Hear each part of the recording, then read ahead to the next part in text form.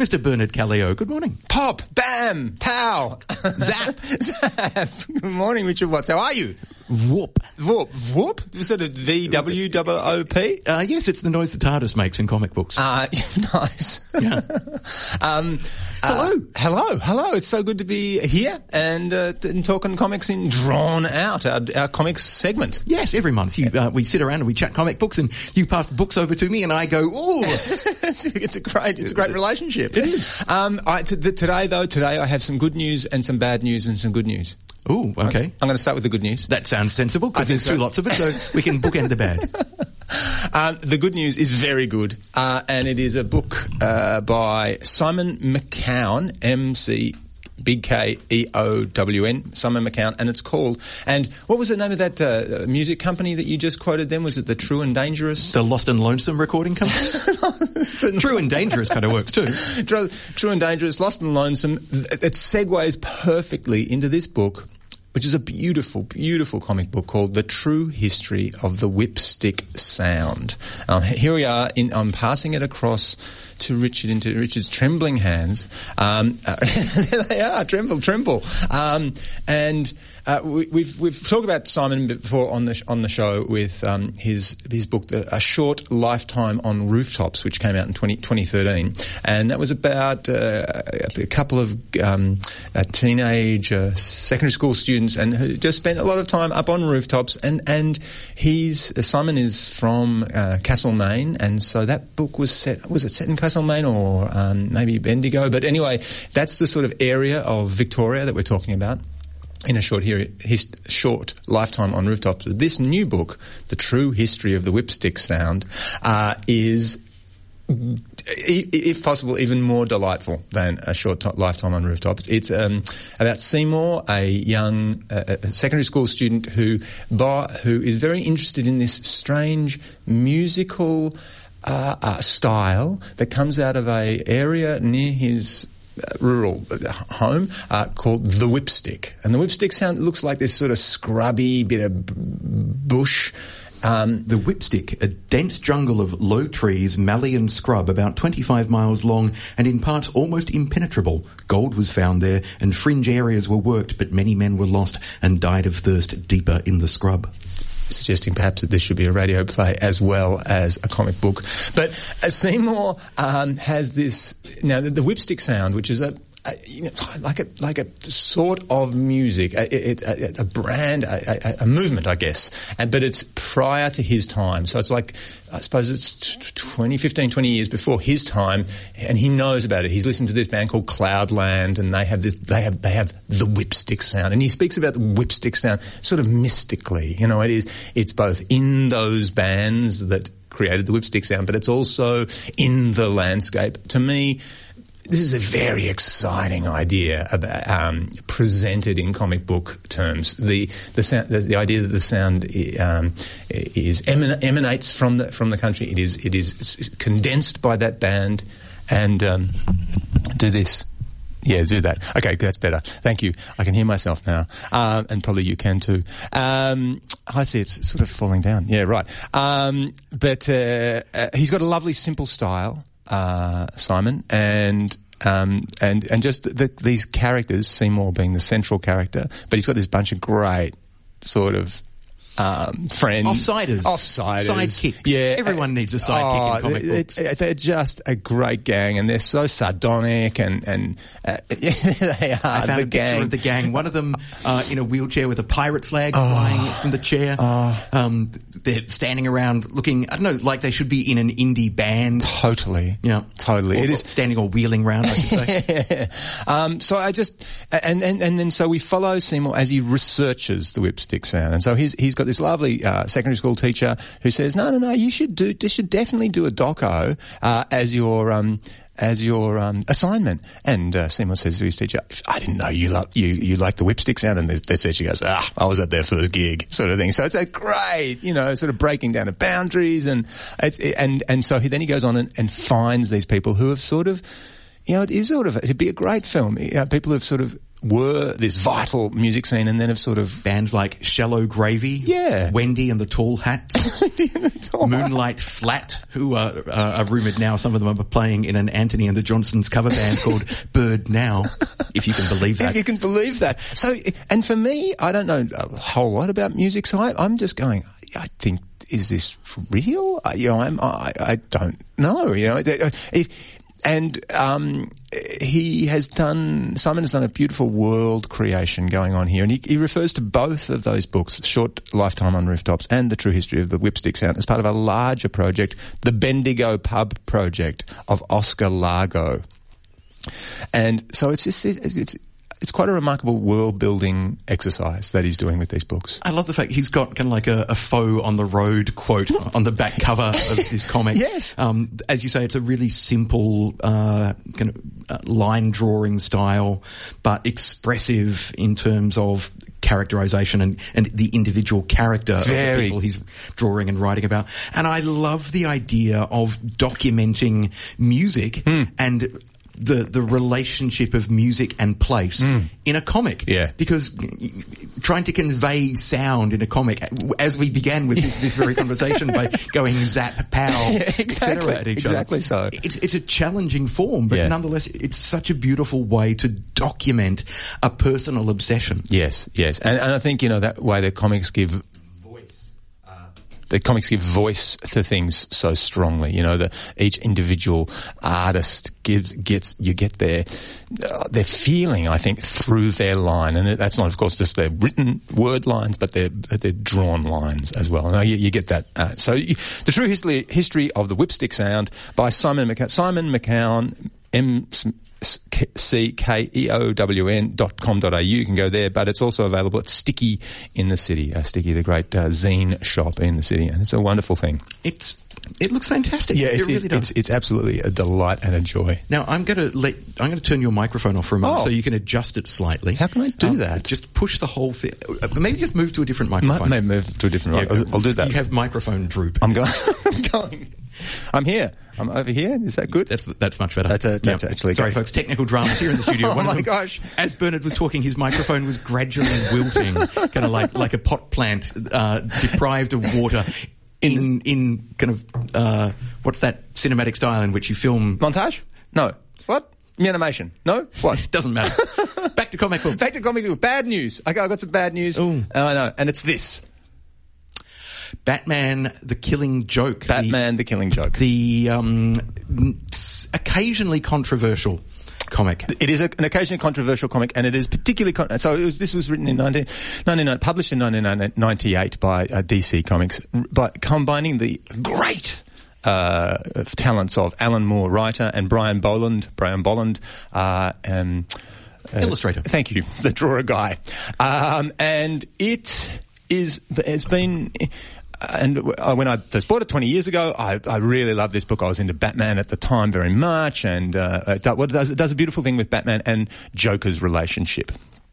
However, it also does something about the relationship between the Joker and Barbara Gordon, who is Batgirl, which by contemporary standards it's kind of like the dead girlfriend in the refrigerator trope in comic books, essentially. Which is a discussion that's been going on around comics, in comics for the last 10 years or so. This idea that far out, guys, you're really using the women in these superheroes' lives just as props and as motivational. Oh my God, he punched my girlfriend, or and this book, because it does a horrible thing to Barbara Gordon, again, Batgirl, and she is the daughter of Commissioner Gordon.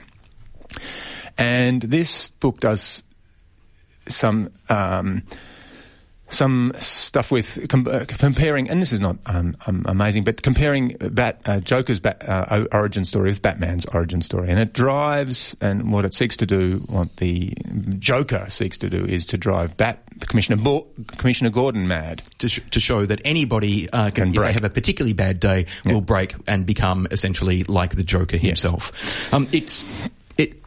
It is beautifully written. It's problematic gender politics from 1988 aside. Yeah. And it's exquisitely illustrated by Boland. And I know that when you say you have bad news, I know it's been made into an animated film. It has. Which changes the relationship between Batman and Batgirl even more. Even further, yeah. And has been described as even more problematic than the original comic. So they've said that the producers of the film, so this is a sort of short comic, it's a 50-page comic. It's not really a graphic novel, but it's been expanded into a feature film, which got a release on the weekend, a one-off release. You may have seen posters around town. The Killing Joke, here it comes, and it's got the picture of the Joker taking a photo. At the centre of this book is the really, and reading it again now, the exploitative and misogynistic treatment of Barbara Gordon, who is indeed Batgirl. And the film, not that I've seen the film, but I've read the reports of the film, is that really it presents hers and Batman's relationship, so Batgirl and Batman's relationship, as a sexual relationship. This is very tricky. Because it's essentially you're looking at sexualizing a relationship between a mentor and a mentee. Really, very much. Which is, and she was always kind of icky. Yeah. And then they make more of this. So they've said, we've expanded Batgirl's character and we've given her more backstory. Well, actually, they've just made her more dependent and more hanging off the Batman story and sexualized that story. So even though I've had a long and back in the day when I bought it, I thought this was a great comic. I'm going to tear it here on air. I'm just going to destroy it right here because I don't think it's good. I think it's bad, and I'm just going to rip it up. So I don't recommend it, and I think it should be torn into pieces. That was quite intense, Bernard. Okay. Shall we move on to another thing? Before we do, I just wanted to acknowledge the fact that Alan Moore, as a writer, has himself since said he has criticised his own writing and his own representation of women, particularly in The Killing Joke. He has a bit of a history of a bad history from the late 70s and early 80s. Which was a time when we went, comics are dark and we're going to embrace it. Yeah, well, really it's... But it reveals the kind of misogynist attitudes that permeated culture at the time and which still permeate culture. Absolutely. But we are now more sensitive and more attuned to them. Except DC Comics have just produced this film, which celebrated all again. So let's go back to the indie comic world. Yeah, thank you, because I need a breath of fresh. I need a breath of good air. And Australian Science Week is coming up. Science and comics, can they combine? Yes, they can, my friends. Like some kind of super robot? In a very exciting way, because there's a book just been made called The Invisible War, A Tale on Two Scales. And The Invisible War is set during the First World War in France, and in it a nurse, Sister Anne Barnaby, is treating a young soldier who's come up, sorry if you're still eating your breakfast, but he's come back from the front with dysentery. And she contracts that dysentery, the Shigella bacteria, mass into her system. Now, so the comic book is A Tale on Two Scales, so it's on the human scale, but it is also on the micro scale inside this nurse's body. This book is going to be launched during National Science Week, which is coming up, and you can find it at theinvisibleWar.com.au, and it's the product of people called the Scale Free Network. Gregory Crocetti and Brioni Barr and Ailsa Wilde are the writers, and your friend and mine, the man behind Squishface Studios, David Blumenstein. No, not David Blumenstein. Ben Hutchings. Ben Hutchings is the artist. Okay. And so you can see a bit of the story on the invisibleWar.com.au website, and it looks great. And Ben as well as being a great humorist, is a great detailist. And so you have these panels between Sister Anne Barnaby in the tent, treating this boy, and then you go inside her body and you see the Shigella bacteria massing and saying woohoo, like a bunch of Ninja Turtles, and then she has the phage, which is going to protect her body. So it's one nurse, trillions of microbes, a deadly battle. Sounds fantastic. Yeah, and it's being launched at this lovely place in the city. Oh, the Royal Society of Victoria. Yeah. How very appropriate. Absolutely. So this is a beautiful building on the corner of Exhibition and Victoria Streets. Just near the museum there, and it's the Royal Society. And so on the 20th, Saturday the 20th of August, from 3 to 5 p.m, there will be a talk and the book will be launched. You can buy it now as a download or as a physical book. And you can reserve your place for the launch via Eventbrite if you go to theinvisibleWar.com.au, where there's also a video of the comic book summarising it in 85 seconds. Which is always useful. Yeah. So we have destruction of comics here, but we have a great and flourishing local comic book culture. A cultured culture. Nice work, Richard Watts. I will see you soon. I will see you in a month's time. We'll talk more comic books then. And having never been to inside the Royal Society of Victoria building, but I walk past it almost every day on the way to work. So I'm definitely going to have to book for the launch of issue 1 of the first edition of The Invisible War, which Bernard was talking about. Science meets comic books. Yeah. So that date again, Saturday the 20th of August from 3 to 6 p.m. More details at theinvisibleWar.com.au. Bernard, we'll catch you in a month. See you later. This is a podcast from 3RRR 102.7 FM in Melbourne. Truly independent community radio. We just heard Annie Lennox covering the track Every Time We Say Goodbye, taken from the compilation Red Hot and Blue, but it also appears on the soundtrack of the Derek Jarman film Edward II. It's a beautiful track. That's a great film. That film introduced me to a unique moment in queer history, which we're going to discuss now because it's been revisited by one of my guests, playwright Anthony Weig. Anthony, welcome to Triple R. Thanks for having me. And also joining us in the studio is director Matt Lutton, who is directing Edward II at the Malthouse in the Merlin Theatre. It previews from tomorrow night, I do believe, and then opens next week. Matt, welcome. Thank you. So, Anthony, let's begin. The history, the character, the story of Edward II. Some people may know it from the Derek Jarman film. Others may know it from the original Marlowe play or just from reading English history. What was it about the character that intrigued you and made you want to revisit his story in a contemporary play? Well, the Marlowe is a really kind of astonishing play.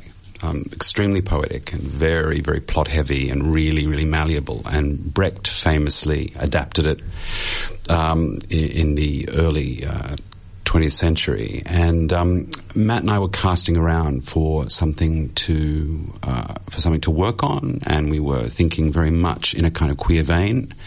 And so we thought it might be interesting to look at Edward, but through perhaps a different prism, perhaps something that takes into account the politics and the history of the play. It's a really kind of exciting play. I always think if Marlowe were writing today, he'd probably be writing Hollywood blockbusters.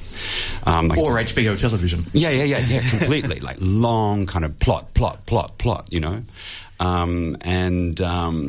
So we thought it would be really interesting to take the play and really excavate it for something maybe new and a different perspective on the play.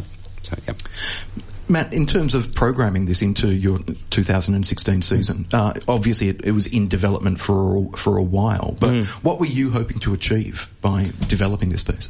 I think there was always an interest in looking at individuals and politics. I think there's always a strand of looking at... Well, I was very interested in the history play. That was something that started the discussion with Anthony about using a history play as a foundation. So looking at individuals and where their personal decisions would have massive ramifications for a community or a populace.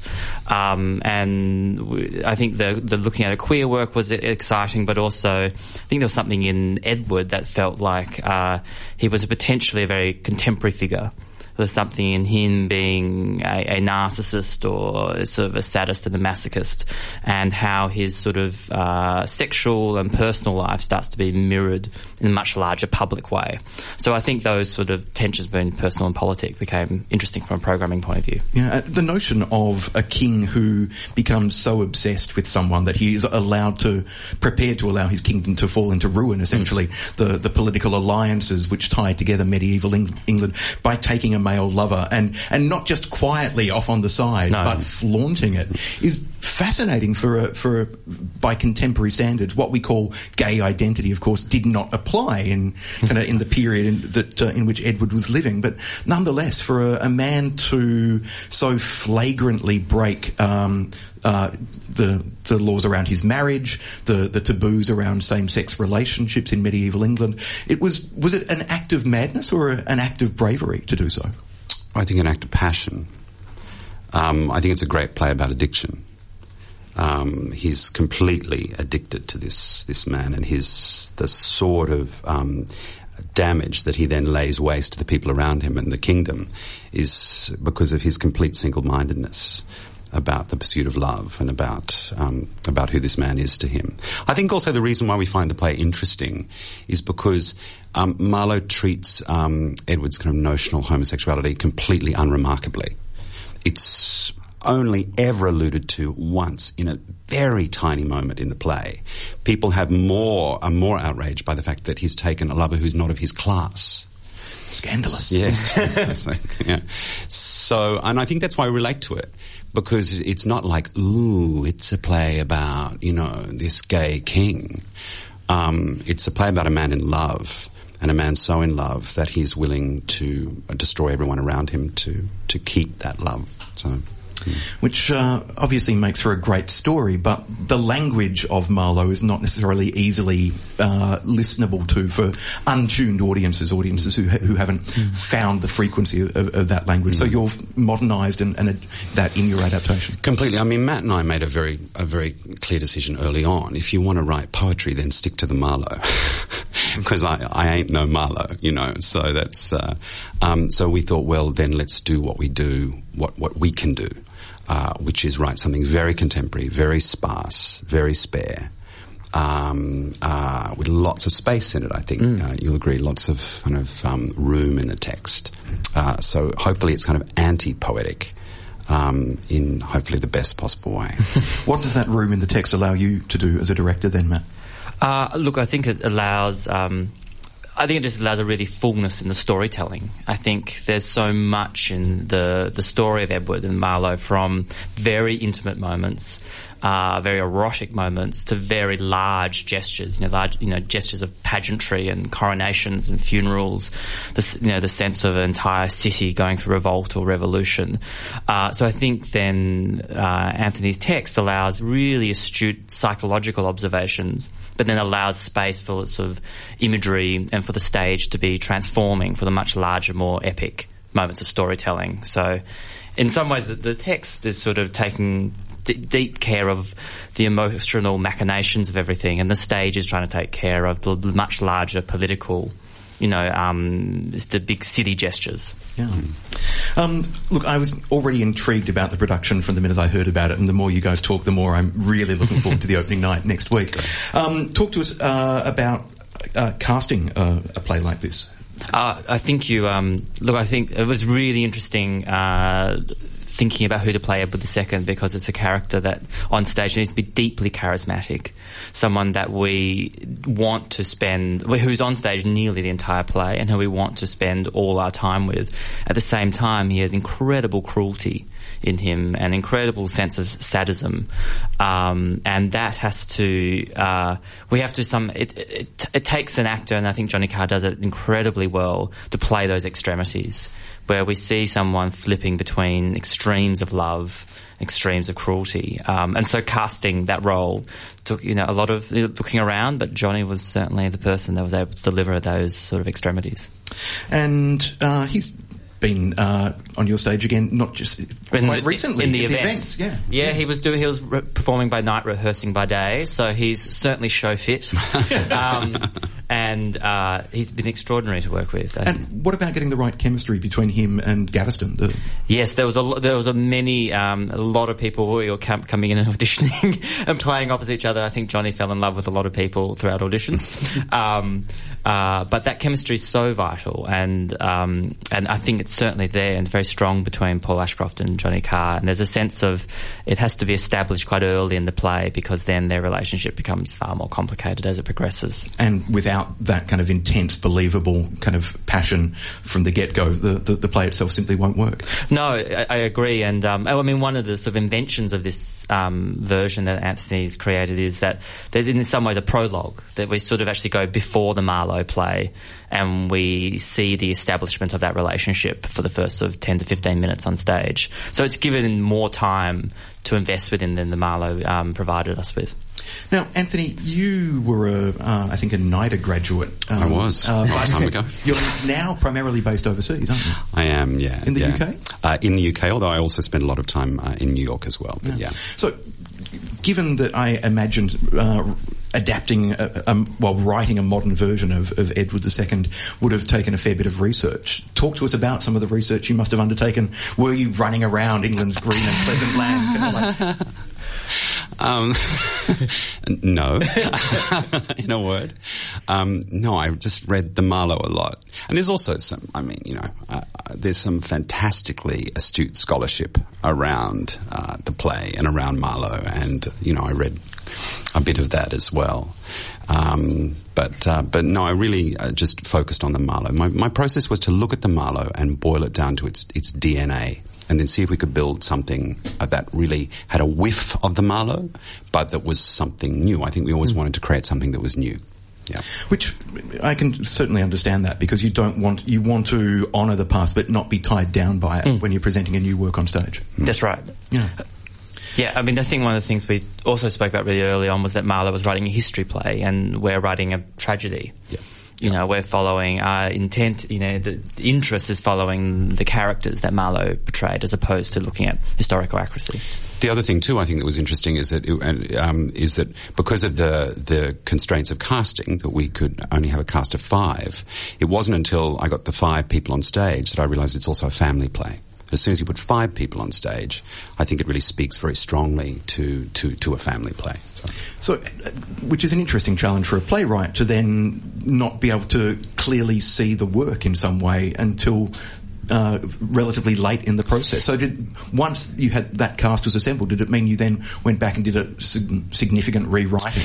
No, certainly it informed my choices. Once we decided these were the people we were going to use, and I came out, we spent a little bit of time late last year with our cast. That certainly gave me a real feel for what I wanted to do to them. Now, I always feel that it's important to acknowledge the rest of the creative team as well, as we've talked about the cast a little bit, and obviously we have writer and director here. But Matt, perhaps you could tell us a little bit about who is designing. Sure. Because I think that, as we've said, the look of it on stage and the theatricality of it on stage are going to play a key role. Oh, it's a very important part of the production, and Mark Horwell has done the set and costume design, which comes from an approach of the space has sort of been conceived as a very large museum. So it's almost a museum in remembrance of the decadent king, of an Edward I and an Edward II and possibly an Edward III. So she's created an extraordinary sort of monolithic sort of space. It's a very large, monumental space, which the entire show is performed in. It's performed in contemporary costumes, so there's a sort of blurring of the 14th century with a lot of the violence on stage, and then the sort of contemporary psychology, I guess, in the costuming. And then Kelly Ryle has sort of created the sound design and composition for the work, which sort of includes everything from very subtle underscoring to sort of bone-shattering moments when the sort of, institution of the monarchy steps in and people are coronated or people die. And Paul Jackson has sort of been the master of light, doing the lighting design to sort of shift this museum into sort of the variety of emotional places and locations we need to shift to. Really looking forward to seeing Edward II at the Malthouse Theatre from the 29th of July through until the 21st of August. Prices range from $35 to $65. You can book at malthousetheatre.com.au or by picking up the phone and dialing 9685 5111. Edward II is on at the Cooper's Malthouse in the Merlin Theatre, previewing from tomorrow night. So I suspect that Matt is eager to get back to the theatre to make some tweaks and tests and see how it's all coming together. We've been talking to director Matt Lutton and writer Anthony Weig. Guys, thank you so much for your time. Thank you. This is a podcast from 3RRR 102.7 FM in Melbourne, truly independent community radio. Joining us in the studio now to talk about a new production by OpticNerve of The Mill on the Floss at TheatreWorks. We have director Tanya Gerstle and actor Grant Cartwright. Welcome to you both. Good morning. So, Tanya, we'll start with you. Why direct a novel which is from just set and written, I think, just after the Napoleonic era and written by a woman but published under a man's name because nobody could possibly have believed a woman could publish a novel? Oh, well, women were publishing novels, but they were a bit frilly and little dolly stories about inconsequential domestic stuff. And Marianne Evans, which is the writer's name, wanted to publish a literary work, and a woman wouldn't be taken seriously in that genre of the time, so she published under a male name, pseudonym, George Eliot. Why do it? It's quite extraordinary, the modernity of the story, as you start to move into portraying it in a physical way, as a theatre piece, as a theatre event. Every day in rehearsal, really, I'm looking and listening to words, listening to dialogue, listening to scenes, things go, wow, how much has changed in some quarters. And I think, for me, in the reading of it, in the wanting to tell the story, as a privileged bourgeois white woman of the West, and we have time and space to think about feminist concerns, etc., etc. One would go, why is this story even relevant? But 99.9% of women on the globe are still getting acid thrown in their face when they reject someone. There's still, 3 times I divorced thee, and you're in the gutter with your kids and you have nothing. Things as simple as the pay gap that still exists, Ditch glass the witch. ceilings. I mean, it's all going on. It's all going on. So, yes, we might look at this story and say, well, it's old-fashioned, but it's not. The language is quite beautiful to speak. Because it comes from an era that we're not accustomed to. So that's great to hear in the theatre. It's poetic, it's heightened. So Helen Edmondson, who's adapted, has kept some of the language of the period, or kept the flavour of... Definitely, the flavour. Yeah, definitely the flavour. And even, if you read the novel, there's particular passages from the novel that transcribed into the play, because, George Eliot, her use of language and poetry was such that's so wonderful to speak these words. So you definitely get a flavour, or more than a flavour of 19th century speak, so to speak. Listeners might know A Middlemarch, which is her most famous novel, and sometimes touted as the best novel of the 19th century. I think. That's right. Yeah. So The Mill on the Floss follows, I guess it's a 15-year kind of story. So that, to begin with, that alone presents challenges for adaptation when you're trying to convey that length of time. And I think it was originally published as 3 separate books. So it's a large, sprawling work covering a significant period of time, and the growth in our female protagonist from 9 through to kind of about 25, 26, yeah. And the challenges she faces as a woman in the period, romantic challenges, negotiating friendships, relationships with a married man, and so forth. So there's an enormous amount in there to unpack and present on stage. It's epic. It's epic storytelling. We don't get a chance to see that much in our contemporary theatre ecology because of the expense, because we're really having to produce things with 2, 3, 4 actors on stage, and certainly with contemporary stories, you don't get that epic sprawl. So it's generally reserved for long format television or mini series or something like that. Logistically, it is a challenge. Do you present that? And that's what's really interesting about Tanya's work and with OpticNerve is that it isn't literal. It isn't. So a lot of the solves happen in the doing, in the playing, in quite an abstract, very physical performance kind of way. Now, given that we've said the focus is on a female protagonist, I think it's clear to people listening, Grant, that you are not playing the female protagonist. I'm not one of the Maggies. Mm-hmm. But it is very interesting because what Helen Edmondson and Shared Experience, who've originally adapted the novel, they've put a particular conceit of having three different women play Maggie at different stages, and three very different women to represent really different times in Maggie's life. And generally a new Maggie will appear after some kind of crisis or some kind of realization or revelation.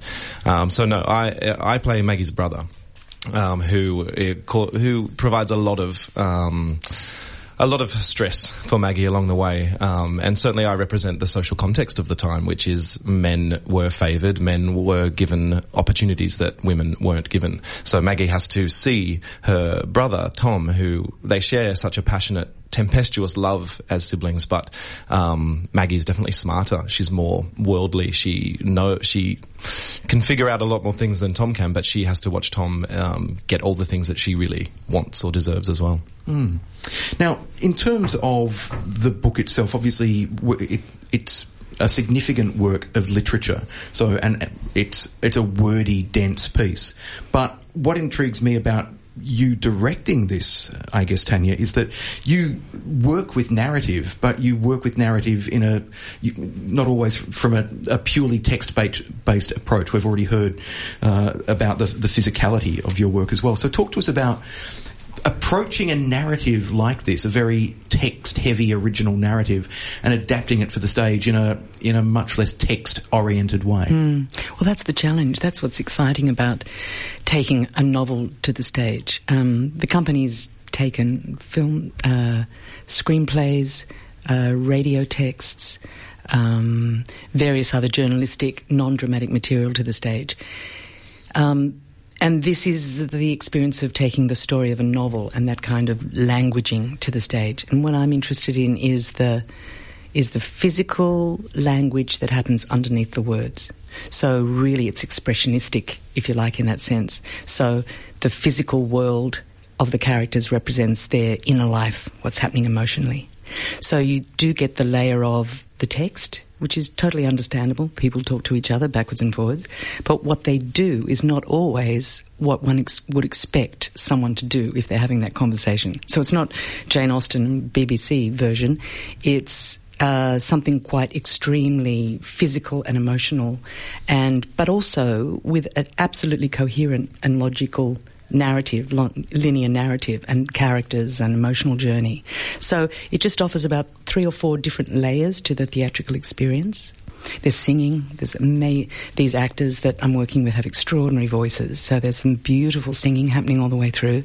Great sound design from experienced composer, lighting. So it's a total theatre experience, really. We as a company want to create theatrical impact, so we're interested in you walk into the space and when you come out 2 hours later, you're changed or moved in some way.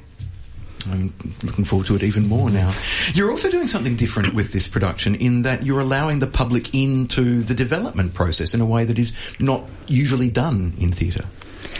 Yeah, well, we work in a particular way, and we enjoy sharing that, really. And I've always been an advocate of audience education, and because I come from the experimental and from the avant-garde from years ago, I'm interested in people understanding how this kind of work gets developed so that it can enhance their viewing experience.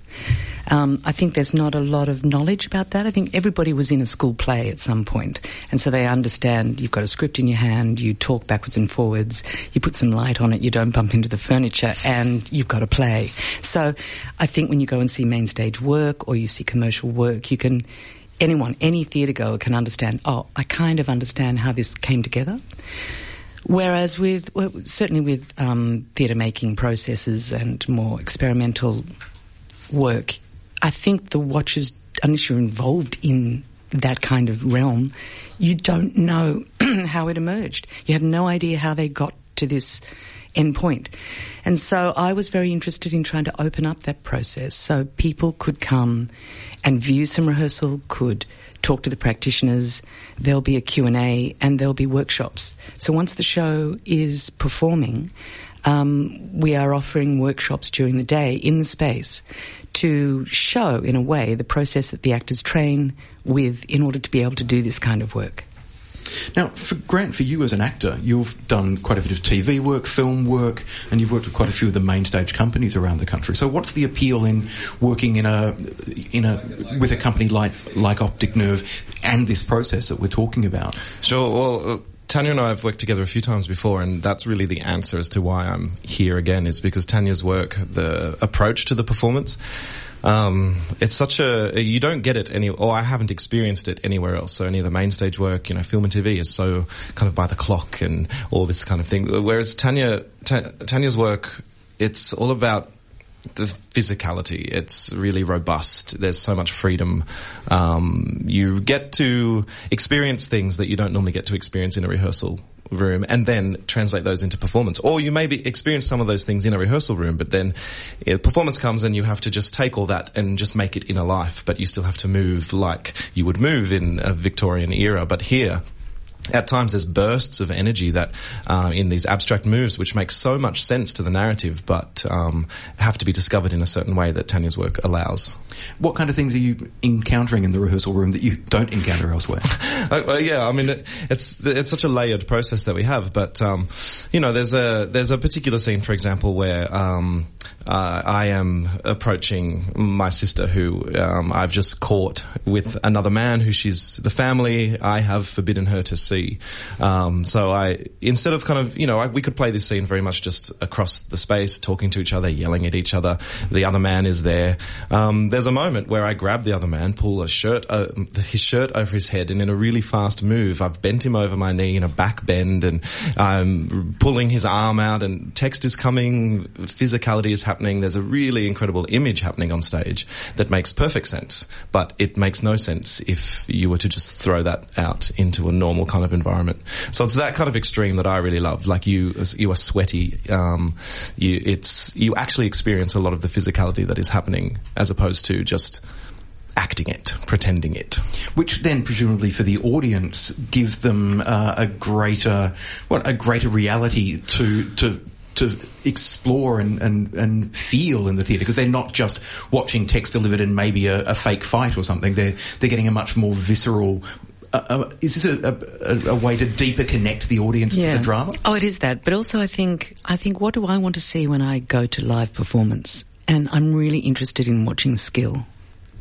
And when yes, content, yes, story, yes, form and aesthetic, but the appreciation of a performer or an actor's skill is something that I really, really enjoy. And so when I see an actor working not just psychologically, but emotionally and physically and vocally and psychically, all in the one moment, and pumping out that kind of energy, then I'm thrilled and changed as an audience member. So this work, because it is so visceral and so physical and so demanding, it's very demanding of the actor, gives you an experience as an audience member that you are actually watching an actor go through a transformative experience. They have to in order to do what they have to do. So it's something that everyone is changing in the room. The actors, the audience, the vibe, the feel, the story.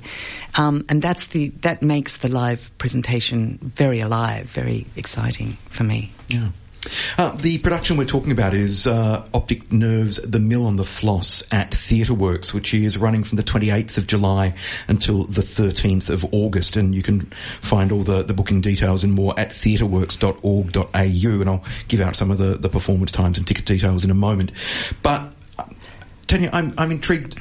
If people who love this novel come along, are you hoping that they will recognise everything, even though it's transmuted and performed in a very different language and narrative style from what they're used to from reading the book. Do you think they'll be affronted, engaged? What do you hope that people will take away from this, particularly if they love the book? Well, I think with all adaptation processes, it's interesting. It's a collaboration, isn't it? I mean, for us, I think the novel itself we've used it as generative material to engage the imagination of the artists that are currently working. So we're interested in creating a fantastic story and a theatrical experience. And that is not always in sync with total faithful adherence to events and plot points and relationships. It's not going to happen. So if someone has read the novel and wants to see that, they'd be better off getting the BBC adaptation, because that's not what they're going to get. They're going to get a group of contemporary artists filtering that material and presenting something through their own lens. So yes, there's all sorts of stuff that goes on that doesn't exist in the novel at all. But there's also coherently the characters, the through lines, everything you will recognise from the novel. That's right, and that underbelly does exist in the novel in a way. You know, it was a violent time. It was a dark time. Like, there was the familial relationships, men, women. There was particular rules in place that allowed men to do particular things to women, which, you know, is still kind of relevant today. But that underbelly is what I love about this work. Brings the underbelly to the top quite a bit. It's the kind of work that I would only expect to see in the independent theatre scene rather than perhaps on a main stage here in Australia. And the fact that it's a cast of 8, I think, is also significant, because it seems that only independent theatre can sometimes get away with really large casts in this day and age. Because the main stage is going, right, we will pay you award rates, we can afford 3 of you, and one of you is playing 8 roles. Exactly, and the celebrity we've got has taken all the money, so we need to... But it's right, I've done a couple of MTC shows where there've been big 10, 12 cast members, and those shows are increasingly rare, though. Very, very, yeah. Maybe there'll be one in a season or every second, season or something like that. But it's such a different beast to be amongst that kind of clockwork of a process. And then you have 8 actors playing 17 characters. The costume isn't literal. The body is allowed to do a lot of things that you wouldn't be able to do in that other context. And so therefore it's quite a seamless transition into character. It's an interesting transition. It happens on stage before your eyes in some circumstances. It's not any kind of off stage. The whole space is the world, and that's what's so immersive about something like this. If you want to be immersed in the particular world that has been created by OpticNerve Performance Group, the Mill on the Floss is playing at TheatreWorks, 14 Ackland Street, St Kilda, from the 28th of July until the 13th of August, Wednesdays to Saturdays at 7:30pm, plus 1:30pm on Saturday the 6th and the 13th. So previews, which are always cheaper to get along to if you're strapped for cash, like I know I always am, previews are happening today, the 28th, and tomorrow, the 29th, with opening night on Saturday. Bookings at theatreworks.org.au or call 9534 3388. And if you'd like to know more about OpticNerve Performance Group, just jump online, opticnervepg.com. We've been talking to director Tanya Gerstle and actor Grant Cartwright. It's been a pleasure having you both in the studio. Thank you, Thanks Richard. very much, Richard. This has been a podcast from 3RRR 102.7 FM in Melbourne. Truly independent community radio. Want to hear more? Check out our website at rrr.org.au.